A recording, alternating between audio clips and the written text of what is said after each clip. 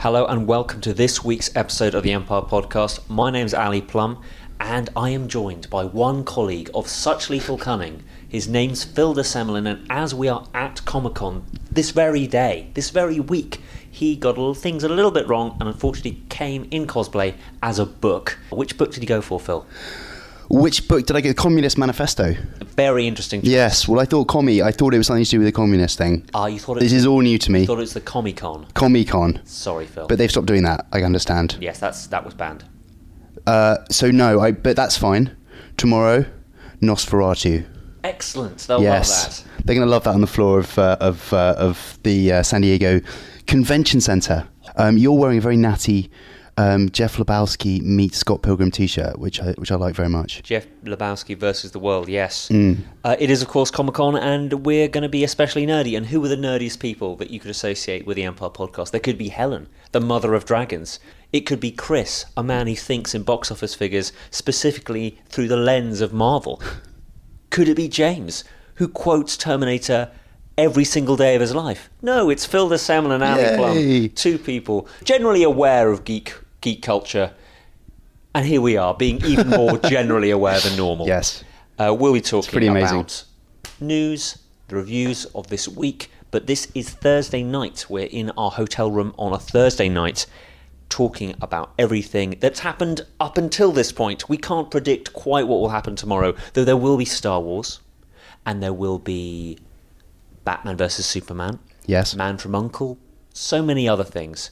Unfortunately, Pan, there you go. We will do another very much Comic-Con orientated podcast next week, next Friday, hosted by Chris, of course, in the studio back in London. In the meantime, this podcast episode is brought to you by Squarespace, the simple and easy way to make a fast and reliable, pretty site. Use the Empire offer code EMPIRE, EMPIRE, at the checkout to get 10% off. So, you'll hear me again talking about the science of how to do that later on. I was just going to chip in and say it's also brought to the listeners by sleep deprivation. Yes. Not in a commercial capacity. So please bear with us for any rambling, but we should try and be concise. So what's been your highlight so far? Well, we've been here 2 and a bit days, being generous there, maybe 2 days tops. Hall H is the big room that we'll talk about a lot. That's the massive auditorium where the big panels are held. And then there's the floor. Sorry if I'm teaching people how to suck eggs here. But then there's the floor, which feels like a mile long and is probably only just half a mile long, which is full of comic books, studio stands, all sorts of drawings and artwork and artistry and Chewbacca rucksacks and a giant speeder with a girl pretending to be Rey on it. Everything you can think of. There's even a gaming section. It's an incredible mecca of geekdom. Everyone knows that. To answer your question, I think walking into the Comic-Con auditorium for the first time, I've been there like 2 minutes. We just walked in together. We still had our wheelie suitcases. It's a classy look. Suitcases have wheels these days. What are we cosplaying as in that instance? Up in the air? Yes, or journalists. We just about nailed it. And we walk into the legendary section, which of course is currently plugging next year's big blockbuster for them, Warcraft. Yes. And we walk in and suddenly we have these VR virtual reality things on our faces. We're riding a griffin. It's the most amazing experience. There's Orgrim Doomhammer with this humongous Doomhammer threatening to hit us with it. I have to say, I've never been to Comic-Con before, quite clearly, and having flown from London, and then we flew to LA, and then we got the train down, we got the Amtrak down to San Diego, which is another 2.5 hours, and then we got a taxi, and then we went straight into the legendary booth, and they gave us the virtual reality goggles, and I'm like, this is wasted on me. I'm already in virtual reality. Yeah. I just don't know what's happening. You're just sparkly I shapes. just don't know what's happening. And people will come up and say, come and talk to Duncan Jones. And I'm like, whoa, I don't think I'm in any fit shape to talk to Duncan Jones. Duncan, if you're listening, we'd just like to apologise for the interview because it was a great interview as it turned out, but he may have been watching both of our eyes and our heads twist in the wrong direction because we were just so tired. Thank you for being patient with us. Well, he was lovely, and winningly, he was wearing his own Twitter avatar. His Twitter avatar on his T-shirt. Wonderful. I mean, if that were me, it would be me sitting doing a Q&A at the Apple store, but just on my shirt. Yes. I wanted to retweet his T-shirt. Yes. But he thought it was weird. He just poked when I his just belly started button. poking his belly button, yeah. he was great. And also, you remember when you came to Comic-Con previously, and he was here spruiking Warcraft for the first time. This is his third year, and he said that they've basically locked the movie. They've got 10 VFX shots to sort of place in it, and then it's done, and then it's not released for another 11 months, which is very unusual. So you got a sneaky scoop there, didn't you? I don't know if it was just me, but he mentioned when he was talking that he's going to use that time to maybe squeeze in another indie sci-fi, a smaller film. He pointed out that he made Moon in 11 months or less. Yeah, that was easy, wasn't it? Easy peasy. It's got to find yourself 2 Sam Rockwells. That's the key. Yeah, that can both dance. Both of them can dance and play ping pong. And he's looking to revisit Mute, which is a film that he was originally talking about after Moon. It's a kind of a Blade Runner homage set in a future Berlin. And it's kind of got a sort of gumshoe, sort of mystery, enigmatic air to it. I mean, we don't know quite where he's at with it, but he sounds like he's already sort of done a lot of the pre-prep and he could turn it around pretty quickly. So that is something that he is looking at doing in the meantime. Might finish it before Warcraft even comes out. I love that. For him, a quickie is it's just a Blade Runner homage. It's just a little sci-fi. I'll just bash that out. No probs. Yeah. Duncan, what are you doing tonight? Do you want to come to the pub? Oh, I can't, mate. I've got to make a couple of movies. Yeah, I'm just going to... Couple of movies. Just get them out. And but maybe see Dan later for half. Yeah. Tell me about what your big, amazing experience so far has been. Well, it's all of it, really. I know I'm sort of pigeonholed as being the art house man, and I did indeed find I just used the word indeed. I did find a Bella Labette poster, just to keep the end up. But I've just had a great time so far. I mean, last night was a bit of it is intense. There's a lot of queues. People just form queues. I think if you just stood in the road, people would 1,000 people would be behind you. Everyone who comes to Comic-Con is a queue of one. Yes, that's true. Ready to become a queue I of am 2, ready 3, 4. to queue, yes. That makes it sound like the human centipede. But I mean, I'm in a nice way. Tell me about your experience in Hall H. You were doing Mockingjay Part 2. Yeah, that was this afternoon, about noon. Mockingjay, my first ever entrance to Hall H, and I was braced for it to be big, but it is unbelievable, like sort of 4 aircraft carriers stitched together. And yeah, it was a pretty incredible experience, really. It started with a kind of Caesar Flickerman style drum procession of the squad. Are they called Squad 451? They're all dressed in white. They appear in the new trailer, and I think they're part of the assault on the Capitol. So they were all kind of like cosplaying, coming in from the back of the room, which gave it a sense of sort of spectacle and anticipation as well. And then there was like 4. It was like Stomp, basically. You remember Stomp, the drumming thing? I remember it. I go there every other week. You're in it. Yeah. Yeah. Yeah. Well, that, basically, they're standing at the front, banging the drums. From the back come the other guys. I remember the Beastie Boys doing something similar at a gig I went to. It was very cool. And then Conan O'Brien came on, pointed out to the younger viewers that he's not actually in the movie, and introduced Francis Lawrence, Jennifer Lawrence, Liam Hemsworth. Martin and Lawrence, of course. Martin Lawrence. Yep. All the Lawrences, yeah. Peter Lorre. People just beginning in L. Yep. And they came out, and these things are, I mean, I speak from limited experience, but these things they're not so newsy. I don't think. The producer was there, and she was making the point that someone asked, I mean, I haven't read the final book, but I understand that between the end of the battle and the epilogue, there's a sort of a lull. And she was asked about how they were going to fill the lull, and she was talking about basically that it's the film is about the consequences of war, so it gives us some time for the emotional kind of wrap up. And probably the newsiest thing kind of that came out of it was from her, but really it was a kind of an emotional discussion. And Jennifer Lawrence was hilarious. It was really about wrapping up the franchise and how their all feelings for it were. She's hilarious, I think, and also she could probably walk out in front of Hall H and just lob live grenades into the audience and still be beloved. Great throw. Yeah, wow, boom! I love the way you've exploded my limbs. No, she made the point at one stage. Someone asked her what her sort of favourite abiding memory of all the films of all of the 17 Hunger Game movies, and she genuinely couldn't remember. She said the Goblet of Fire, didn't she? She said, yeah, I think she did. Yeah, the Order of the Phoenix, or, Breaking Dawn Part 2. Indulgent, yeah. She could not remember. And then she said, I can't, the whole period of my life, I can't remember any of it at the moment. And then she said, I'm really sorry, I haven't done any interviews for a year. And I'm doing a really terrible job.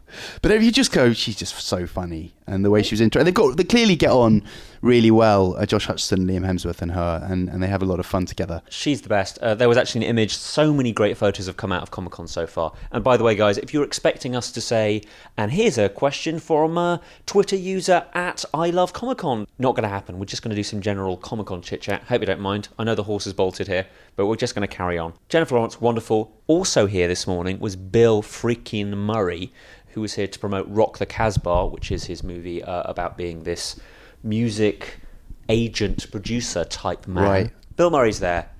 Jennifer Lawrence has been asked before on the red carpet. I've seen the interview where someone asked her, pretty good question I think, if you could have a beer with anyone in the world, totally pie in the sky, who would you want to have a beer with? And she just went straight out, Bill Murray. So she meets Bill Murray at Comic-Con, and there's this great photograph of her pointing in front of Bill Murray at Bill Murray and gurning for the camera. Genius. Wonderful person. Someone asked her about that at the press conference after the Hall H presentation, and she said that she had been communicating with Bill Murray, but via Woody Harrelson. She would send Woody Harrelson emails that he would forward on to Bill Murray, and then she sort of paused and went, mostly when I'm drunk. They had a kind of a... I do this crazy thing when I'm drunk, right? Yeah, I get so plastered I end up like emailing Bill Murray, you know what I mean? Yeah. She may be one of those people who does less crazy things when she's drunk. I don't know. I got so drunk last night I made my bed. Oh. Yeah, then I cleaned the whole house. Actually, I've done that, in fairness. Just a lot of fun. Virtually every single person in that room had read the book, I think. So there's not a lot of kind of what happens type stuff. It's more the kind of the nuance of how they're gonna show it. But it sounds like we saw the trailer, the new trailer. They showed it twice, and that looks really good. It looks kind of. I thought the last film was boring as brass, but this one looks like it's going to have a lot of the stuff we've been waiting for, the battles, and interestingly, the Capitol and snow. It's almost like the assault on the Capitol is another Hunger Game. In fact, they describe it as such. It's like welcome to the 73rd Hunger Games, and this is the last one. But there's still the booby traps. There's still a lot of the same kind of ideas at play. So I'm quite looking forward to it. The trailer looks good. It'll be online by the time people can hear this. Sure. I had the other side of the coin myself. No, you went to I didn't ask. I'm so rude. How was your day? Good. No, it's fine. It's fine. We're all tired. We are in Hall H. I was for the panel on Doctor Who, where no one, not a man, will say anything about the new series. Because Doctor Who, right? You don't actually want to know. So you have a whole auditorium of people champing at the bit to find out anything about Doctor Who, though they don't really want to know, and yet they really do want to know. And Stephen Moffat would love to tell you, but actually would hate to tell you. So yes, writer, showrunner, very loquacious man. Stephen Moffat was kind of holding court with Peter Capaldi, his first trip as the Doctor or as a human to Comic-Con. What kind of reaction did he get? People love him. Now, I hadn't fully... I mean, I'd watched some episodes of the new series, but I hadn't fully appreciated how he'd become, part of the fold. They like his curmudgeon grumpiness. They don't know whether he's good or bad yet. He's a prickly personality, and I think people are really getting something out of that. Anyway, he loved it. He obviously had a really great time. He was there with Michelle Gomez, obviously the Master, but in a female form, and Jenna Coleman was there too. And then I had Sherlock later, where unfortunately Benedict Cumberbatch couldn't make it, nor could Martin Freeman, nor could Andrew Scott in the last minute couldn't make it, snafu. And it was, again, that man Moffat, Sue Virtue, who produces the show, and Rupert Graves. I saw Rupert Graves this very morning. He's extraordinarily handsome. He's still extraordinarily handsome. You had quite a lot of breakfast fun this morning. Well, yeah. You were having your huevos rancheros. I was doing some work, Phil. Were you? No. I was just trying to beat my sort of land speed record of pancakes. But there was Jonathan Ross, and then the Moffat, Capaldi sort of godhead turned up for porridge. The Moffat Capaldi experience. It's like a 70s prog rock collective. It's really good. I would buy that album. And then, but Rupert Graves. And Rupert Graves, he was sitting on a different table because he's just a bit too debonair to be near other humans that early in the morning. Sure. Because it burns the skin, being that suave. So, yes. And then I was coming down to rejoin you and, put a shift in, do some work in the lift. And in came Moffat and Jenna Coleman piled in and one of the PR reps. And I was holding the lift for them. And then they were like, "Where's Peter?" "Oh, Peter's gone to the loo, he's wandered off." And they all piled out again. And I was like, "I'll wait for you. Seriously, it's not a problem." Peter, you've lost the news. You've lost the lift. So that was unusual, but it's an unusual sort of place to be, I think. In a normal day, that would be the weirdest thing ever, but just be in close proximity with those cool people. But today I saw a man dressed as Tars from Interstellar walking, quote unquote, walking around the floor. And I went, well, that's my best thing today. Oh, no, it's not that. It was the trio of Elsas I met. It's probably them. So many Wolverines. Actually, a surprising number of Mad Maxes and, joyously, Imperator Furiosas, who've shaved their hair off and then put the kind of burnt, like, charcoal paint on. The level of effort that goes into the costumes. I know, it's lovely. Everybody's really friendly. I mean, everybody's here because they love it, every aspect, and they're just in good spirits, and it feels like everyone's on a holiday, even if you're working, which we are, and I know that because I keep getting emails addressed to Dear Journalist. Dear Journalist. Dear Journalist. You are required to report on this panel. Would you like to come to our panel tomorrow night at 1 a.m. about... Books. I mean, the Dear Journalist thing kind of throws me a little bit. I just like this sentence to the wrong person. That's not how you spell Phil at all. Come on. But it's just a lovely kind of atmosphere of enthusiasm. I understand Saturday is going to be even crazier. Is that correct? It's going to be super mega full on. Wow. It's going to be tear your hair out amazing. You will be stamping the feet on the floor, and there will be the screaming and the crying, and everyone loves that. So it's good. Well, I bought my stamping shoes, so that works. Oh, brilliant. I'm so glad you packed that. The weirdest thing I saw today was, and this isn't very radio friendly, but there's a picture here of, you would vouch for the fact that is... An incredibly fat Tony the Tiger. Tony the Tiger. He's got high on his own supply. Enormous, sort of life size. I guess it's not really a tiger. He's going to need a gastric band. Okay, exactly. As Ali said, a gastric band. $8,000. First of all, is that canon? It's a snip at twice the price. The Tony the Tiger I remember from the serial ads was a tiger of action. He was a svelte. What has happened to him in the interim? Where has he been? I think he's been on the Entourage yacht. He's not looking well anyway. So there's a life-size Tony the Tiger and a life-size Mario right behind him who's actually looking like Twiggy by comparison. So that was weird. But yeah, we'll have a full gallery up on the website, won't we, at some point? You will have to spend a good long while. There's some really fun stuff to check out. A whole family came as different members of the Mad Max canon. A whole family. They straddled the sort of the different divides, didn't they? Yeah. There were some good ones and some all mixed up together. It's wonderful. Be an interesting family Christmas, that one. It's time for an interview. We have an interview which we pre-recorded.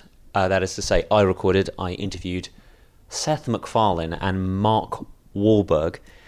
One is the director and star and also producer of Ted 2. The other one is just the star of Ted 2. I'll let you work out who's who. I was talking to them in a hotel in swanky central London. They just walked out of a press conference and I think had been a little bit discombobulated by some of the truly awful questions that they'd been asked. And here I was supplying some more. So do please enjoy this. And we'll see you after this brief message from those guys. My first question is on behalf of the Hoff, who I interviewed just a few days ago. Oh, nice. And he's very excited about his appearance in this movie. He was over the moon, wetting himself, happy to be seen in this film. He's going to be thrilled when he sees it. Yeah, he's going to stomp his feet. He's amazing in it. He was aware that he'd been cut out. Okay, good. He was aware. Oh, good.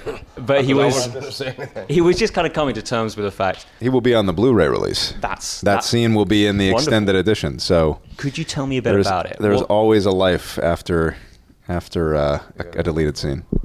It's the Knight Rider panel at Comic-Con. He has a bit of an emotional moment with Kit as he recalls time when Kit recalls a time when Hasselhoff loaned him some money when he was in kind of a rough place in his career after Knight Rider, and it eventually turns into an altercation between Kit and Ted. I have to compliment you both on making a film which is essentially, you could have done anything with Ted 2. You could have done whatever genre, whatever pastiche you could have done, and you went for, stop me if I'm wrong, legal drama. We got to wait for Ted 10 to Ted goes to college. What was the origin of this particular take on Ted 2? Where did it come from? Ted 2 was originally supposed to be kind of was it Cannonball Run? Was that the movie? Yeah. Really? Road movie. Yeah, where John and Ted take a pot shipment across the country, and we had a whole outline for it. But then Where the Millers came out, and that was essentially the same thing.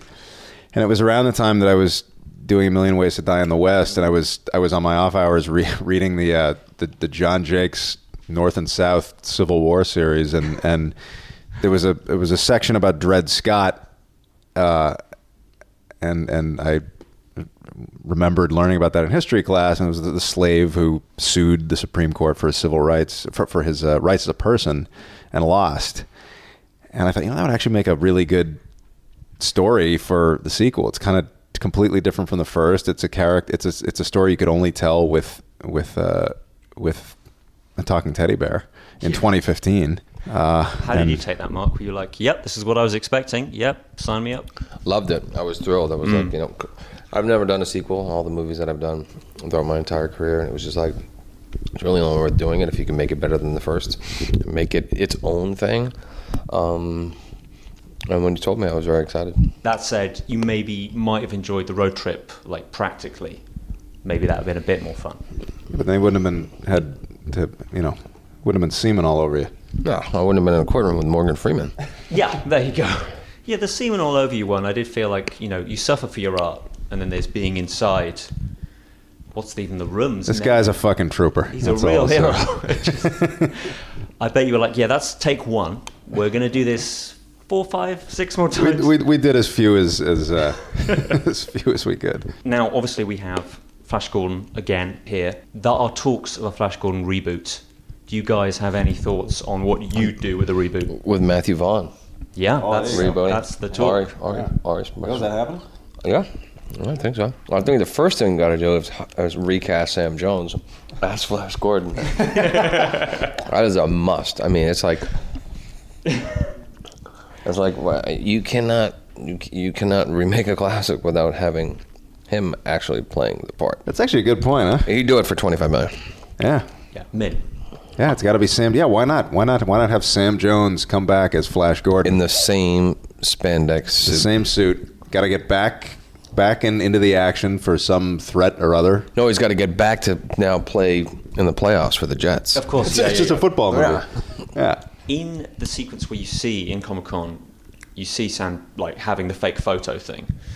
Was that like art imitating life? Did you sympathize with him? That whole, please have a photograph with me, and suddenly you have to turn on that fake smile of, yeah, I'm here. Oh, I loved how he was kind of like pushing people out of the way. I was like, no, I think, he embraced it wholeheartedly, and he's a method actor. Yeah. He was there in the moment. Yeah, he's done it. He's been there. There is an opening credit sequence. Can I have the Ted musical? I heard that in France, too. Hey, that's good. Yeah. I'm motivating them now. Nationally. I don't think you'll ever see a Ted musical. I think that would be a square peg in a round hole. But I was just trying to do something that would open in a big, flashy way to kind of sell the fact that this is a sequel that's going to be even bigger than the first one. Sure. And it was. I always kind of had the beginning of Indiana Jones and the Temple of Doom in my head. It had that big opening number that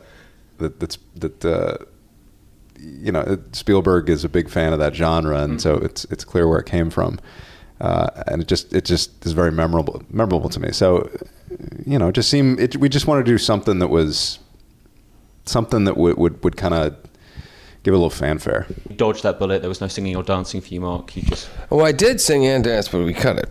No. Everybody's song, yeah. Tell me. John and Ted do actually that'll be on the Blu-ray as well. Hit me. What happens? Give me a tease. John and Ted do sort of a big band. Yeah, sort of a big band version of the Thunder Buddies song. At the wedding reception. Mark was great, man.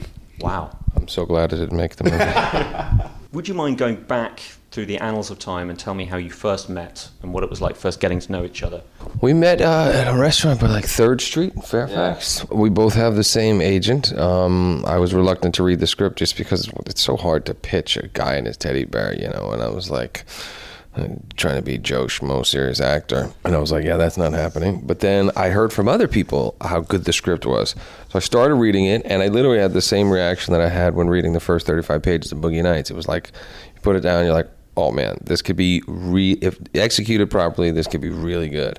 And so I said, all right, you know, can we get a meeting? And we met and we had lunch, and I don't know how he felt about me, but I was like, I know this guy can actually kill this thing, and I'd love to be in it. I told him right there on the spot that I would love to be in it. Wow.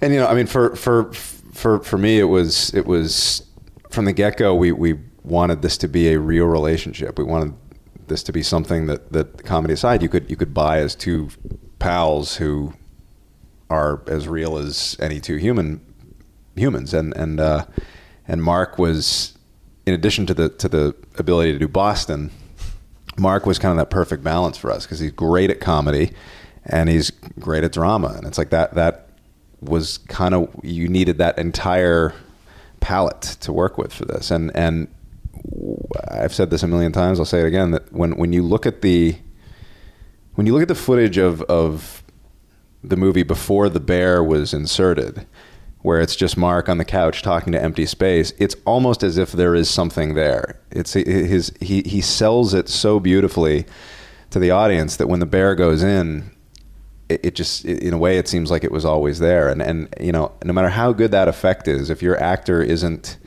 giving you that, you're sunk. It's so vitally important. And not only did he bring it, but he brought it even more than we ever possibly could have hoped for. Well, the first question I posed to Seth was, you know, I mean, I could only play this real. Sure. You know, I don't want to be winking at the camera, and you know, the audience is like, if you know, we can make it real, then I feel like I could do it. And he said, that's the only thing I want to do, and that was pretty much it right there. In the first film, you have a very violent fight scene, which, when you see it without Ted in there, is just majestic. It's like ballet. Like, how is he? That's pretty amazing. Like, again, this is a testament to this guy because he can beat himself like no one else. Again, if you watch the footage before the bear goes in and it's Mark with a stuffed arm or Mark with a stuffed torso or Mark with nothing playing against air, all you can see where all the pieces are going to go. And you know, the guy can do physical. There's a scene in Ted 2 where Amanda's making a phone call, and in the background, you see John and Ted fighting over a beer. It's all Mark knowing exactly where the bear is going to be at every second. And you know, for somebody who can act as well as he can, who can do the fast verbal comedy as well as he can, and in addition to that can do physical comedy, I mean, fuck you. Watch out, Dane Cook. I'm coming. Am I right in saying that Mark in One Guys was in Family Guy before you guys even met, in terms of taking the mick out of Mark? Is that right? Or was it his voice that was in it? Did you ever do Family Guy? You never gave me no job, man. You just made fun of me. So before you'd even met, even in the script, when I first read Ted 1, there were jokes about me in the movie. It was like, yeah, this is the place where Mark Wahlberg beat up his first kid, you know. And you hadn't written it with him in mind, right? That just happened to be there. Yeah. Sure. We were, you know, it's, again, there are people you want to be careful with because they can, you know they're not going to be able to take it. But Mark's, he's got a thick skin, a great sense of humor, so we were fine. Well, and Amanda outdid me with her sense of humor and her ability to be poked fun at. I remember we were sitting there in the table read, and I don't know if she had read the script up until that point, because when we got to the fuck me eyes thing, and she goes, do I have fuck me eyes? And you're like, no, you go, where's the ring, precious, whatever it is. And she went, what? And like, it was like, holy shit. And I was laughing, and then I was like trying not to laugh because I was like, she has beautiful eyes, and she has a great sense of humor. You know, if you look at it like episodes of television, where if you have your comedic ensemble and they're great and they're all funny, you can do 1,000 stories. And that's kind of the way look at these characters. You can put them in any situation, and you're going to find ways to make it funny. They're going to make it funny. You have 3 characters and 2 live actors who are able to make it all work. And also dance in unison Yeah. to The Breakfast Club. Was that a life ambition, Mark? No, I don't like to dance, but the choreographer was quite nice. It was very helpful. You need more on the elbow. Come on, pull it back. I think we did have an on-set choreographer for that scene. Yeah. That's amazing. So for the both of you guys, there's a lot on your plate. Could you tell me a little bit about what you've got coming up for the both of you? Well, I just did a movie with Will Ferrell called Daddy's Home. Comes out Christmas Day, and I'm shooting a movie right now with Pete Berg, who I did Lone Survivor, called Sure. Deepwater Horizon, about the oil rig disaster in 2010 where 11 people lost their lives. So the people at BP might not be too happy. Hey, it is what it is. We want to tell the real story of the human aspect of the story. I know a lot of fish died, and all the fish people will be mad me saying that, but we're going to focus on the people. For the first time in my career, I have deliberately not scheduled anything immediately following this movie. I haven't had a vacation in about 10 years. And so What are you going to do with yourself? Where are you I'm gonna going to go? take a few months off and then figure out Where are you going to what go? I want to do next. Probably hide in my house. It's my favourite hobby too. Thank you so much for taking the time. Enjoy the rest of the press bonanza. Thank you. Thank you. The big news is that there's going to be a new Star Wars movie. Now, you might expect that the announcement of a new Star Wars movie might come at Comic-Con, because Star Wars is going to be here. Marvel's not here. Paramount isn't here. Sony isn't here. So there are some big names that just aren't at the con this year. But the Star Wars are. And yet, here comes the news that Chris Miller and Philip Lord, you might know them as the director, writers of 21 Jump Street. Actually, they didn't write them, but they were kind of obviously creatively part of the writing process for 21 and 22 Jump Street, the Lego movie, and the film that made them, I guess, Cloudy with a Chance of Meatballs. So from Cloudy with a Chance of Meatballs, now the origin movie for Han Solo. That's quite something. I love them. You may have heard my interview with Chris Hewitt. Was it last year? Yes, it would be last year, or maybe earlier this year, in honour of the BAFTA support for the Lego movie, which did extraordinarily well. But they're now going to be directing a Han Solo film. Now, Helen, in podcasts gone by, has said her piece on what it is to take a mysterious, exciting, sexy, curious character like Han Solo and then kind of explain how he came to be. But if there's a pair of safe hands, I'd agree with you entirely. Their rise has been astronomical. they have made so much money and created such creative, funny, different stuff. They've taken IPs and injected love and humour and excitement and passion. They've made you use the phrase IP And they've gotten away with it. like a weirdo. Like, so many people do one for them, do one for us. I'm going to do this little movie for me, do a big movie for them. They've just been making the movies they've wanted to make, and people have been watching them, and they've been brilliant. Yes, Like, I'm a total fanboy here, so I'm Yes. very much excited. yes. I think they're hilarious. Everything they've done has been just sort of off the wall and just a little deranged. And they've said that they want to take risks with this, which I think is really important, because if it was just a really stolid kind of join the dots origin story about Han Solo, I think that would be kind of boring.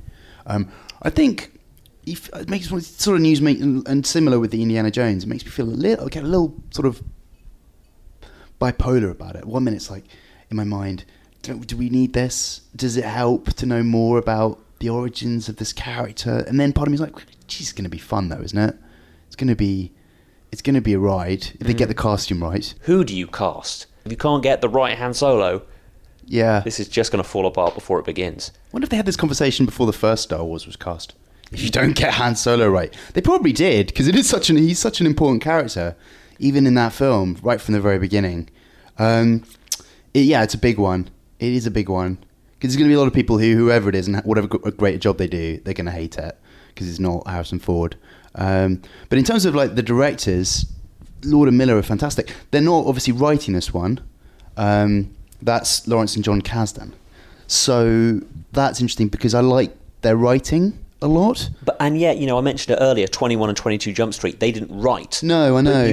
But their hands are on the script. You know that they'll have a part. Yes. of what it becomes. And I think they've also got a good sort of Edgar flair for editing and visual jokes. Whether there's going to be, I mean, obviously, Han Solo is a funny character, full of like throwaway, quite quippy, and so that might mesh well with their comic sensibilities. But I've thought in my head, and I'm sure you'll agree with me, or at least I hope you will, that he's quite a mature character. I remember thinking he was so cool because he knew what he was doing. When he emerged from Carbonite, there was certainly a moment of real.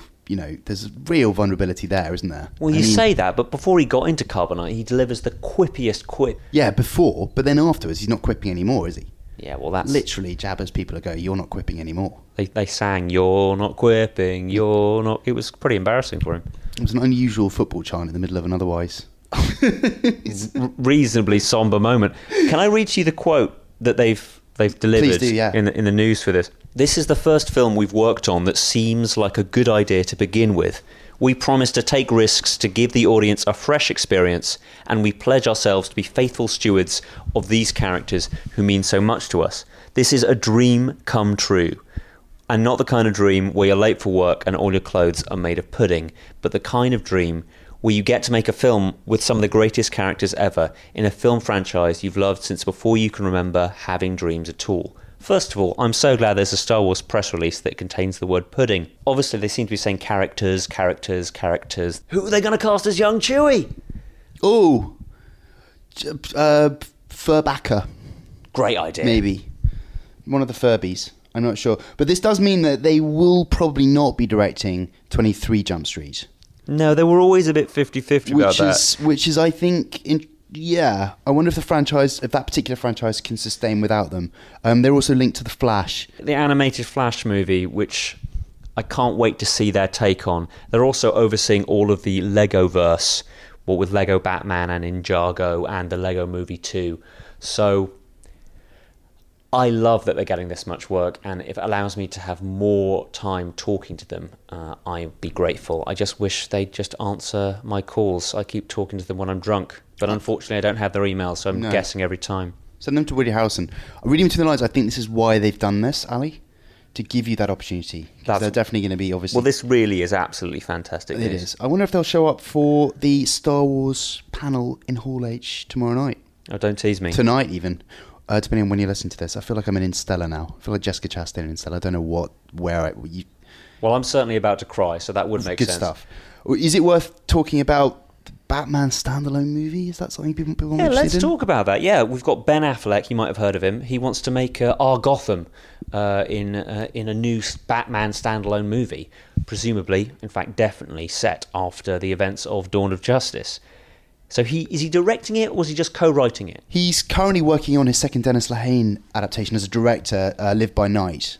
So this would be potentially his next directorial gig if he gets it after that. Yeah, it's not out of the question. It's not. It's just currently it has been announced that he will be co-writing this with Jeff Johns, who's the chief creative officer of DC and the man who's behind some of the great runs of Green Lantern, Aquaman, and obviously Batman as well.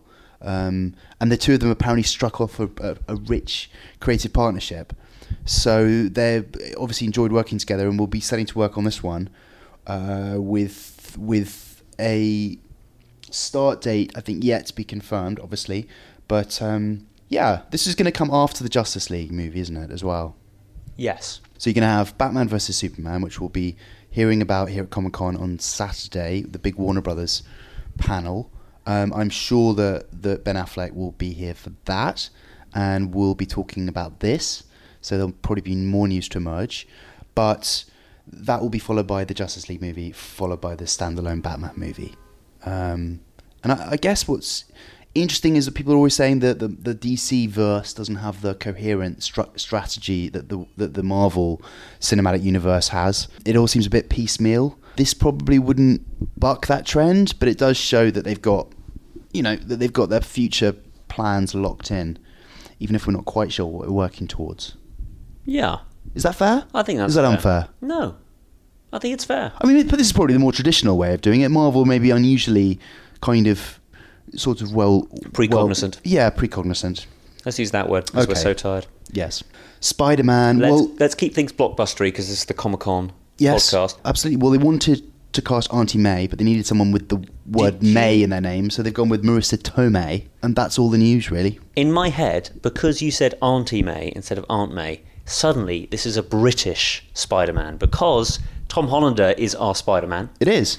Not Tom Hollander. Tom Holland. Tom Holland. Yes, Tom, we've made that mistake before. We've made that mistake / joke. I mean joke, definitely a joke, before Marissa Tomei, who some people are saying is too young. She is young. And she is. But bear in mind that this Spider-Man is 16. Oh, yeah. So it's not really that surprising that you have a late 40s aunt. Why is that too young? That seems reasonable, actually, when you put it like that. When you actually do some numbers... I'm no longer outraged, Ali. That's great news. You've de-outraged me. I've de-outraged. So this is a Spider-Man that's set entirely in Surrey? Is that correct? That's correct. Auntie May and Uncle Ben Cobham, right. Yes, I thought it was going to be Eastshire, but that's fine. Eastshire, okay. In that area. Yeah, I like Marissa Tomei. She's not in enough movies for me. I agree. She won that Oscar, didn't she, for My Cousin Vinny? My Cousin Vinny, my Aunt May. Her Aunt May. She's going through all the family. So I think this is a good casting. I don't really have a strong opinion on the whole thing at this point, but they seem to be getting these decisions right. Yeah, this is an offering at the moment. They've offered it to her, and they are waiting her probable, to be honest with you. This is a great gig. Acceptance. I wonder whether if we are going to see Spider-Man, and this is a maybe, but a probably, if we are going to see Spider-Man in the Civil War movie, which is still kind of going on right now, will she be in it? No. You think no? No, because they need at least one actor or actress that isn't in the film. Oh, they need Just one to- actor. Right, got it, yeah. Just to keep lookout. Yeah, I don't think that film can sustain any more characters. Surely it's a one in, one out thing now. It's at full capacity. It's like Hall H. Right, it's time for the science bit of the Empire podcast, where Ali, our editor, tells us all about how you make your life better with a bit of Squarespace. So I am, in a very weird moment in my life, passing myself over to myself. This is my job. I get paid to do this. Anyway, do enjoy, and we'll see you in about a minute. Yes, it's Science Bit time with your friendly, local, regular editor, Ali Plumb. Squarespace, of course, is the fun and easy way of creating your own personal website, portfolio, or online store. And guess what? You get a 10% off code with Empire. The word to put into the coupon box is Empire. Empire. E-M-P-I-R-E. It looks professionally designed, no matter what your skill level. There's no coding required. Easy-to-use tools throughout. It's got state-of-the-art technology powering it to make sure it's secure and stable and not going to fall over in the middle of the night. It's trusted by millions of people and some of the most respected brands in the world, and it starts at just $8 a month. You can work it out. I think about £5 is about right a month, and you get a free domain if you sign up for a year. So, start your free trial today with no credit card required at squarespace.com. When you do decide to sign up for Squarespace, remember, Empire's the offer code, 10% off your first purchase. Squarespace, as they say, build it beautiful. Thank you for listening not only to this science bit, but to the podcast generally. Please enjoy the rest of your regularly scheduled programme. That was the science bit of the Empire podcast, which of course is brought to you by Squarespace. It's now time for the review section, which is brought to you by Phil and Ali. Hi. Hello, I'm Still Ali. us. Still us, still here. Perking up. No one else has come in. Nope. We've certainly not slapped each other to wake each other up. Not yet. But I am hitting my foot against the floor just to remind myself I'm awake. Time to review Ted 2. The sequel to Ted, which came out, what was it? Oh, that feels like 3 years ago. 3 years ago, yeah, 3 years ago. And was a smash. The story of a bear that came to life after a young Mark Wahlberg wished it to happen.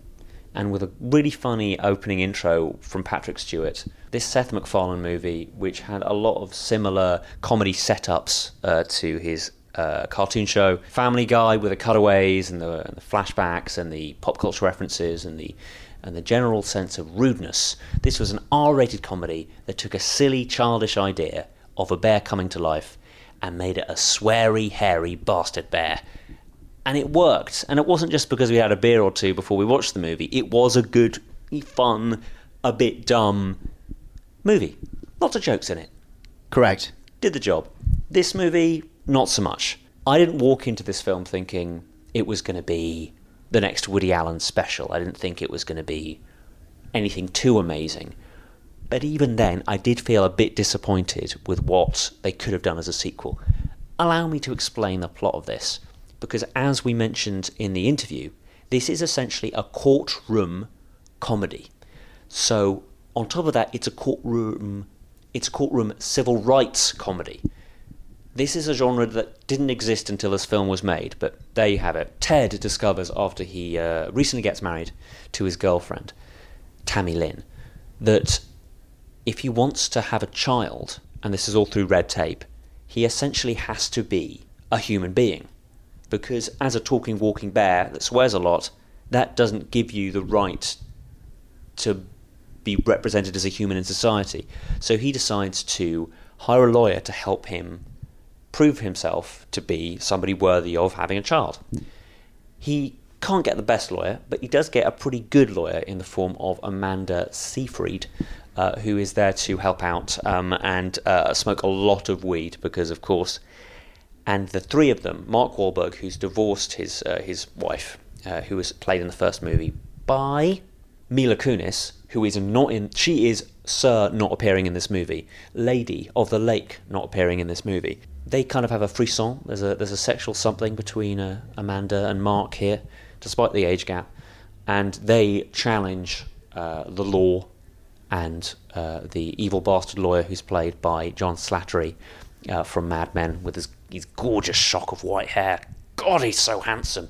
Anyway, so that's essentially the story. In amongst all that, there's trips to a sperm clinic, lots of bong hitting, a mini road trip, all sorts. You also heard in the interview that the first idea for this film was going to be a cross-country road trip where the two of them, the two characters, the two leads, would have to transport some drugs across the USA. Seth MacFarlane thought he'd do something different, and he thought he'd do this.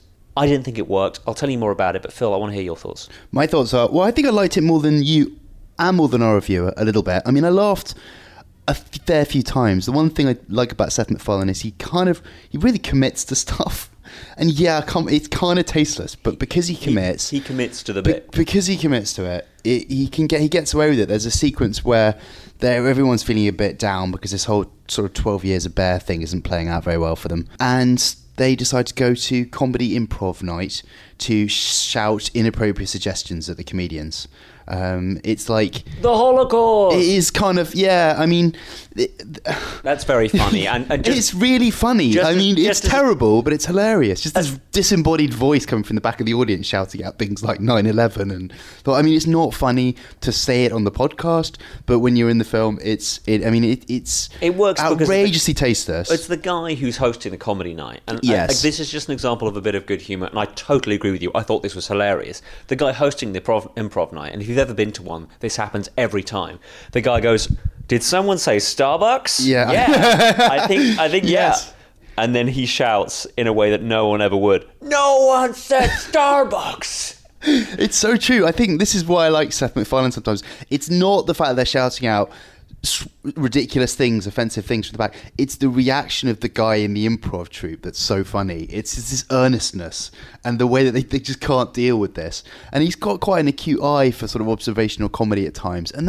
But then, other times like the sperm bank joke where Mark Wahlberg goes in and it's very old school kind of slapstick pratfall and he ends up covered. It's real Where's My Washboard? Covered in sperm. But then he kind of ruins it by going over and making some sort of sickle cell stem cell joke, which is just really tasteless. There is a tendency to be like not a 1-2 punch, but a 4-5 yeah, punch. maybe, you hit it with a joke, and then you hit. Yes. Hit, and you go, yeah, yeah. Yeah, well, I think maybe I'm contradicting myself that he does commit, but sometimes overcommits as well. But I think that applies to the plot. It's too plotty. The courtroom comedy thing is just... courtrooms intrinsically aren't funny, and I would go so far as to say they're not that cinematic anymore because they've just been played out. Yeah, the Good Wife is doing it too well here. Every single... Yeah, you just sort of... It's just... There's nowhere really to go with the courtroom stuff. So to build a movie around it, even if you've got people like John Slattery and Morgan Freeman to... Let's just say it again. Morgan Freeman. Yes, to do this stuff... It's still pretty dull, and it sort of it kind of lurches from one thing to another, this movie, in a way that the first one seemed to know what it was doing much more clearly. There's a very funny Liam Neeson cameo, which I won't give away, which made me laugh a lot, and a really bizarre sort of Buzz Barkley style opening credit sequence, song and dance, old school, which I actually really liked. I'll review singles out as a problem in the film, but I thought it was quite fun, if completely irrelevant to the rest of the movie. I think it's indicative of the film, which is, I am not above some silliness for silliness' sake, especially obviously in a comedy, but this is, I'd say, about 3 or 4 minutes long, where it is just, as you say, a Busby Berkeley dance number, where Ted is with a humongous troupe of dancing boys and girls. And you do, after the 3rd minute, talking about overcommitting to the bit, go, is this still going on? I mean... Yeah, that's true of the whole movie. It's too long, I would say. You get in and get out with this stuff. There's bits where they're on this road trip and you're like, is it ever going to end? I mean... It made me think that obviously was what the movie wanted to be. And it seems to get its groove back a bit. And it keeps going in and out of the groove. I agree with you. This film is by no means... Yes. The worst film I've ever seen, not by a long chalk. It's definitely got its moments, but that's all it has. It has its moments. But I think in of itself, it's a flawed conceit. We talked again on the interview about how there was a big David Hasselhoff section where they do go in the movie to New York Comic Con. Speak of where we are right now. We should never mention New York Comic Con. It's terrible. It's the Voldemort of San Diego. Anyway, the fact that David Hasselhoff was in and did this not huge bit, but he did this whole scene or two in the Comic-Con, and that just got cut out because the movie was too long. It's telling. The movie is too long as it is, and I can't imagine what the first cut would have been. But there you have it. Ted 2 gets... I would be more generous than a 2 myself, but I can certainly see why we've given it 2. And, it's not done brilliantly at the box office either, so this could be the end of the road for Ted. It's so funny how that happened, because you would have thought this was a signed, sealed, delivered number, but I suppose perhaps A Million Ways to Die in the West. Yeah, some of the luster has certainly worn off the sort of Seth MacFarlane bandwagon, with that film in particular. But I laughed a bunch of times in this film. So the movie's also trapped in the same way that a lot of films have been trapped in the past month, which is by the lumbering, gigantic, indominus rex in the room. Yes. Jurassic World has just been sitting on the box office for a month now, and last week, in a rare twist, it was a close enough game that Inside Out was originally reported as coming second in the US box office and actually snuck into first at the last moment, because in its 4th week Jurassic World was still so strong, and Ted 2 came out in the middle of that. Well, they've managed to make a Jurassic Park marijuana joke in this movie, Ted 2. Yeah. So, if you can't beat them, join them, I guess. Suppose so. Joint them. Humour. Sorry, that joke was a bit blunt. Okay, just give them more time to laugh. Okay. Just give them... I think they've done. Oh, you think they're done? I think everyone's done laughing. Okay, what are we going to talk about now? Well, I think we should quickly talk about Song of the Sea, because we've given this film 5 stars, and I don't think we can give any more stars to a film. Hang on, let me just check. No, you can't give any more. Fantastic. Which button did you just press? The check. The check star rating button on your keyboard. We've given it the maximum, and this is Tom Moore, Tom with 2 M's, the Irish filmmaker and animator who directed The Secret of Kells, and it's another Gaelic tale, this time of a brother and a sister, Saoirse, who's a 6-year-old, Selkie, so she's half human and half seal. She's lost her mother, and she lives with her brother, Ben, in a lighthouse that is run by Brendan Gleeson's lighthouse keeper, their father. And it basically ends on them going on an adventure to the city and finding themselves in a giant sort of whirl of mythology and adventure, involving these kind of villainous owls and witches and these creatures that need to be restored to their sort of natural place. So a lot of the things you might expect in kind of lore and fairy tale runs through this film, and it's just a lovely piece of sort of traditional animation and a real just a great yarn. I think it's something that the adults and kids equally would respond to. It's got a lovely sense of place and a nice soundtrack. It's not too clanad, which it could have been, and it's a very, very old school piece of animation. Oscar nominated. Beautifully drawn. This is one of the films that got the Lego Movie, which this seems to still create fury at large. The Lego Movie didn't get a nomination in the Best Animations category at this year's Oscars, but this movie deserves its place in there, and it's Tom Moore's second Oscar nomination from his 2 years after Kells. So 5 stars, and it's kind of, I guess you could call it a sort of Irish Studio Ghibli kind of joint affair. So big recommendation, huge recommendation from us. To be honest with you, Phil, you had me at half girl, half seal. Yes, not Seal, the killer singer. No. As Okay. in, you mean the animal? Yes, the animal. So did I. Great. No, I really do honestly think this is a truly beautiful film. The design, I was about to say the design, I don't mean the design. The animation, the hand-drawn style is just it's just stunning, and well worth a watch. If it's on near where you are, do check it out. It may not be on where you are. Is it key cities? It's a key cities. Key lighthouses? Yes, select cinemas. Well, I hope it is. I hope it gets a bigger release, because it definitely deserves it. And it does that thing that, great sort of coming of age animations does. It really captures something universal about growing up, and we weren't all half seal. I mean, I was, but it captures the sort of the hugeness, the enormity of the world around, and finding your place in it, and risking to find something kind of special. And it's really lovely. It's emotional, and like you say, it's beautifully handcrafted. It makes me think that it's the movie that Andre could have been. Of course, the movie that had a young girl start a friendship with a sea lion. Do check it out. One of the early 90s greatest subpar children's movies. Anyway, Song of the Sea, 5 Empire Stars. Correct. I think it's also worth mentioning another film we really love this week, which is Dear White People. Yes, not the most typical movie title there's ever been. Not that Song of the Sea is your typical movie title, but Dear White People seems to be saying something. What is it? What is it saying? Well, it's saying many things about, I guess, liberal white person's guilt, prejudice, racism, life in, I guess, not just modern America, but kind of across the world. But it's set in a Ivy League university, a fictional Ivy League university called Winchester. Winchester University, after Dean Winchester, which is a Winchester. Winchester University is a Winchester University in England, but it's not obviously that one. Is it? Yeah, that's the University. Is of there? Winchester. Okay, well, it's not that one. It's not set in. No, it's not set in Hampshire. No, it's set in America. And it's directed by Justin Semlyen, written and directed by him.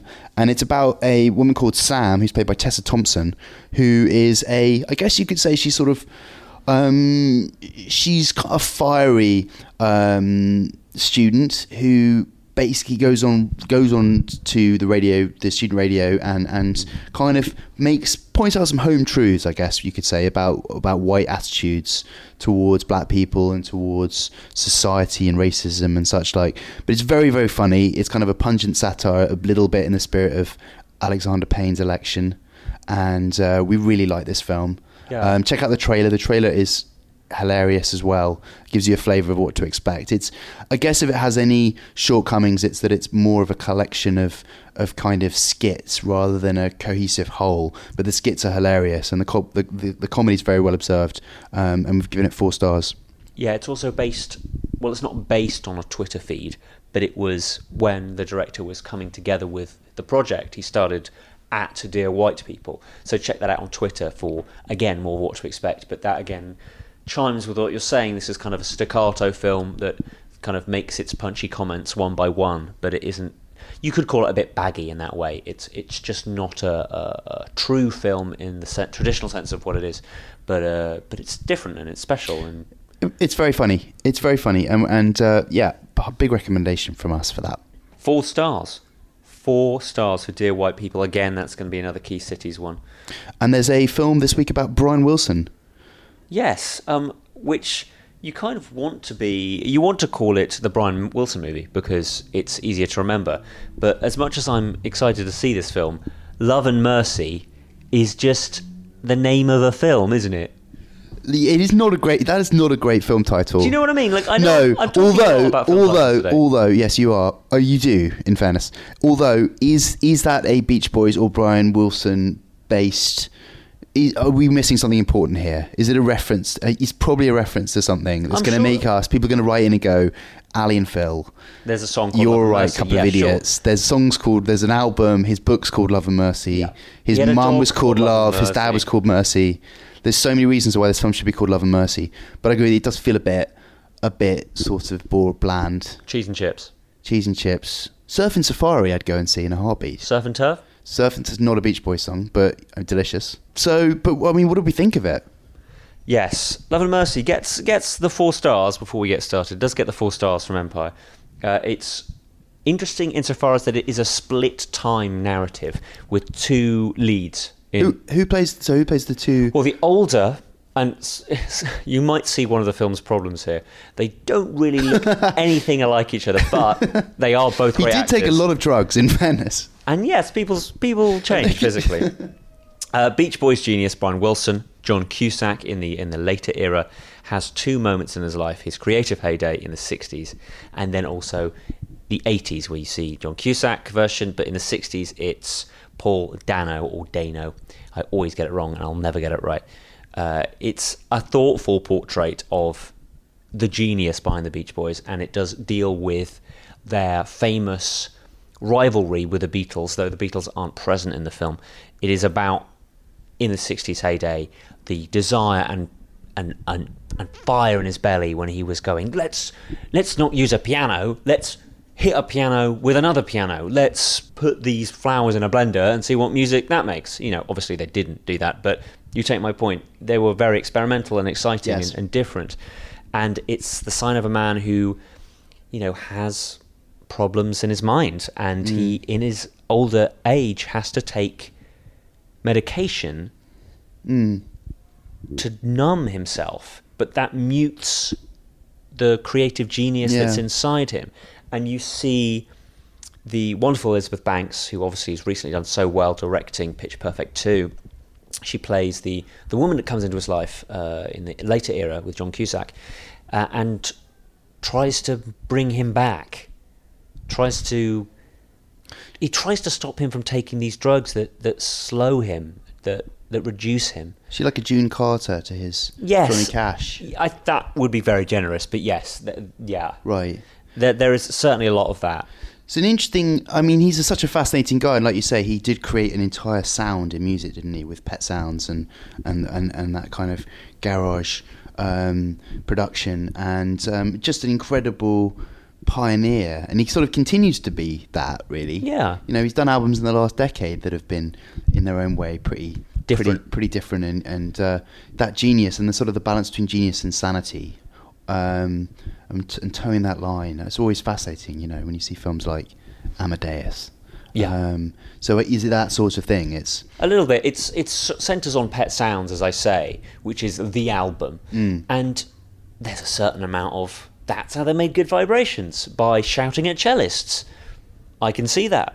yes, Well, it worked because it's one of the best songs that's ever been recorded. So sometimes you need to be a little bit off to make things to be on. Yeah, there you go. That's not the tagline, though, is it? No, it's not. No, it's well acted, interesting story. I do suspect it's just going to go. It might not get the recognition it deserves, but again, worth searching for, especially if you're a fan of the Beach Boys. Difficult story to tell, and they've pulled it off. Do they have the rights to the music? Yes, the music in this is spectacular. They have the rights to it, and they kind of, I was about to say milk it for all it's worth, but it's very much prevalent in the film. Yes. And there's a lovely moment when Elizabeth Banks' character realises that it is Brian Wilson, because when they first meet, she isn't aware that this is who it is. So look forward to that. It's also got, just to get you even more excited about it, Paul Giamatti as the agent come, not assistant, but the manager of the later Brian. So yeah, do check it out. 4 stars from Empire. Now, are there any movies you'd like to talk about, or are we happy? The Human Centipede, that's a film. The Choir, starring Dustin Hoffman, that gets 3 stars. Human Centipede 3, which I'm just going to mention because, A, it's the Human Centipede 3, and, we all deserve a warning in our lives. But Kim Newman, who knows his horror, had a very interesting line in the way he reviewed this film. He gave it 4 stars. Okay, so let's just begin with that.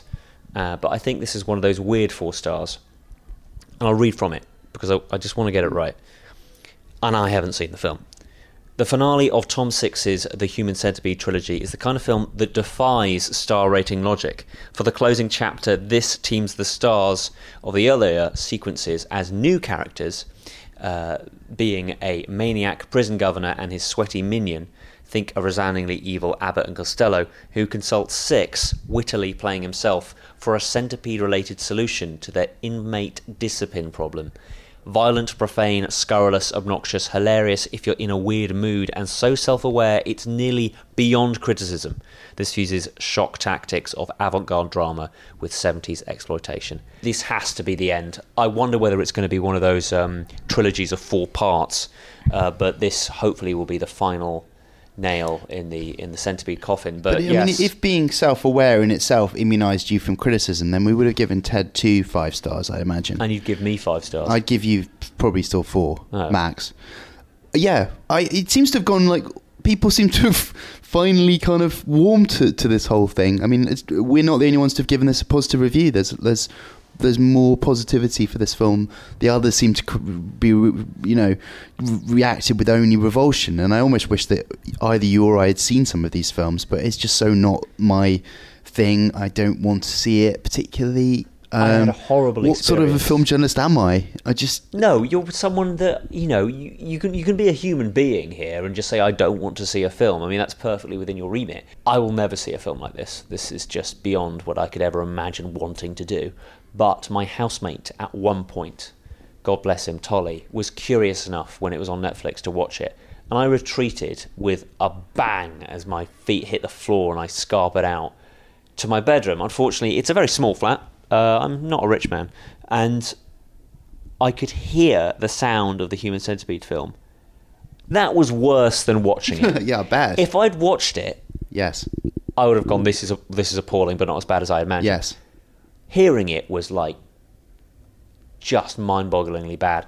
In short, whatever you do, either watch this film or don't. What you shouldn't do is sit near the film being watched by someone else. What would you rather do if you had to? Watch a film with no sound or listen to it with no picture? For The Human Centipede? Just for any film. Any film? Yes. Well, let's see. Okay, here we go. Ghostbusters. The General, I'd probably go without the sound. Oh, you're right. Good, yes. Yep. Okay. Very Singing good. in the Rain, yes. I'm probably going to go for, if I had to, okay, without the image. This is a question sort of begat by sleep deprivation on an almost nuclear scale. And on that note, we should mention our other sponsor, Squarespace. Of course, this has been a Squarespace-sponsored program, as well as sleep deprivation. And don't forget that the password/sponsor credit for 10% off squarespace.com is Empire, Empire. That was a segue, and the world's just going to have to deal with it. You've been... Phil, that's right. I've been Ali, is that right? Yep. And we've both been very tired. Thank you for listening to the Empire Podcast here in San Diego. I'm about to edit it and then send it over the internet back to London. I know, right? Crazy. It's Thursday night here, but it's just turning into Friday morning over in the UK. Time is an amazing thing. Thank you for listening. We'll be back with a more normal episode of the podcast next week, where we will be joined by some awesome people. I'm not quite sure yet because we have to rearrange times, but it may well be Jake Gyllenhaal. Gyllenhaal. That was an interview with me, so look forward to that. And that was done not after a weird press conference. And you will get to hear Jake Gyllenhaal eat a sandwich on air. Wow. You don't get that on other rival podcasts? Apart from the Gyllenhaal sandwich You would bring that podcast. up. You would bring that up. Sorry. Anyway, yes. That was us. Thanks for listening. I'm off to go to sleep. No, I'm off to edit the podcast. Thanks for listening, guys.